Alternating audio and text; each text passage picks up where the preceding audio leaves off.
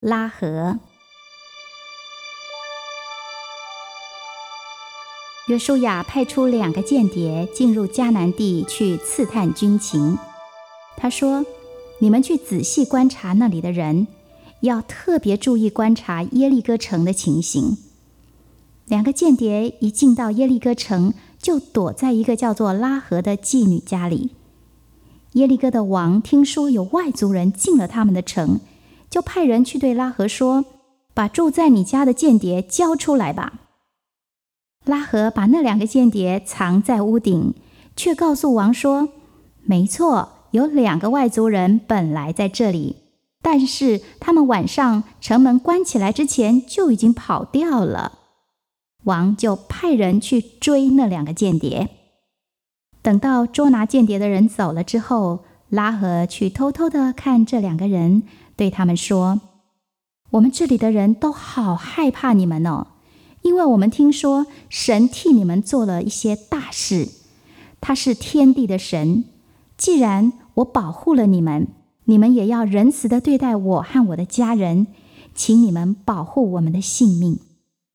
间谍说，请你继续地保护我们，当神把这座城交在我们手中的时候，你们全家一定会得救的。拉合的房子就在城墙上，所以他从窗户放下了一条绳子，帮助那2个人逃走。那2个间谍平安地回到约书亚面前，说出了事情的经过。他们说，是真的，神已经把那片土地赏赐给我们了，因为那里的人都好害怕我们哦。约书亚听完，带领人们走到约旦河边，他说，明天神一定会在你们中间施行奇妙的大事，你们会知道神与你们同住，而且他要为你们打败敌人。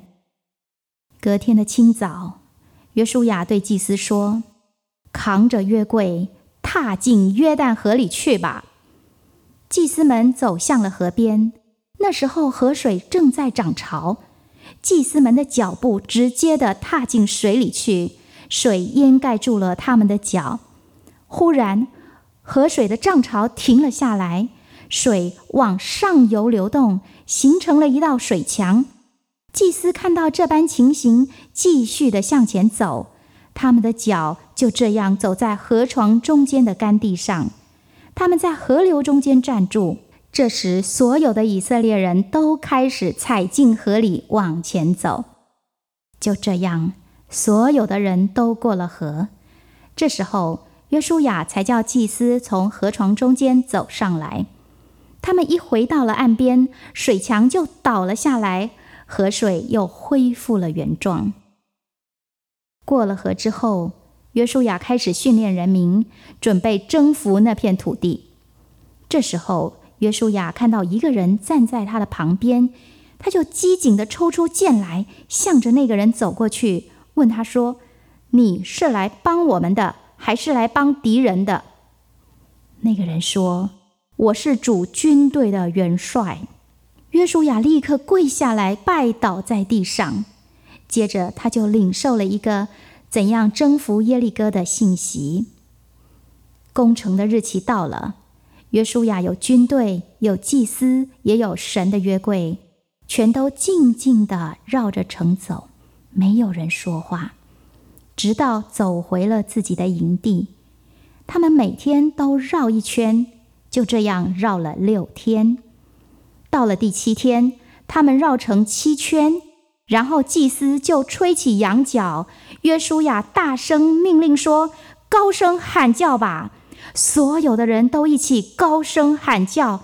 这时候坚固的耶利哥城高大的城墙突然垮了下来，以色列军队直接的攻进城里面，征服了他们。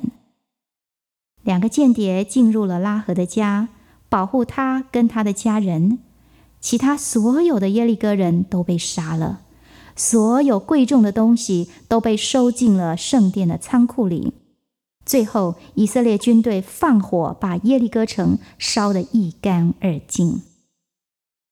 这次神不允许以色列人拿任何贵重的东西当作战利品，因为这是他们在这片土地上第一个征服的城市，所以所有的东西都要先交出来，分别归给上帝。主与约书亚同在，他的名声传遍了整个的地区，而拉合和他的家人就被安置在以色列人营外的一个安全的地方。后来她嫁给了犹大支派的一个以色列人，他们的儿子名字叫做波阿斯，而这是一个在历史上留名的人。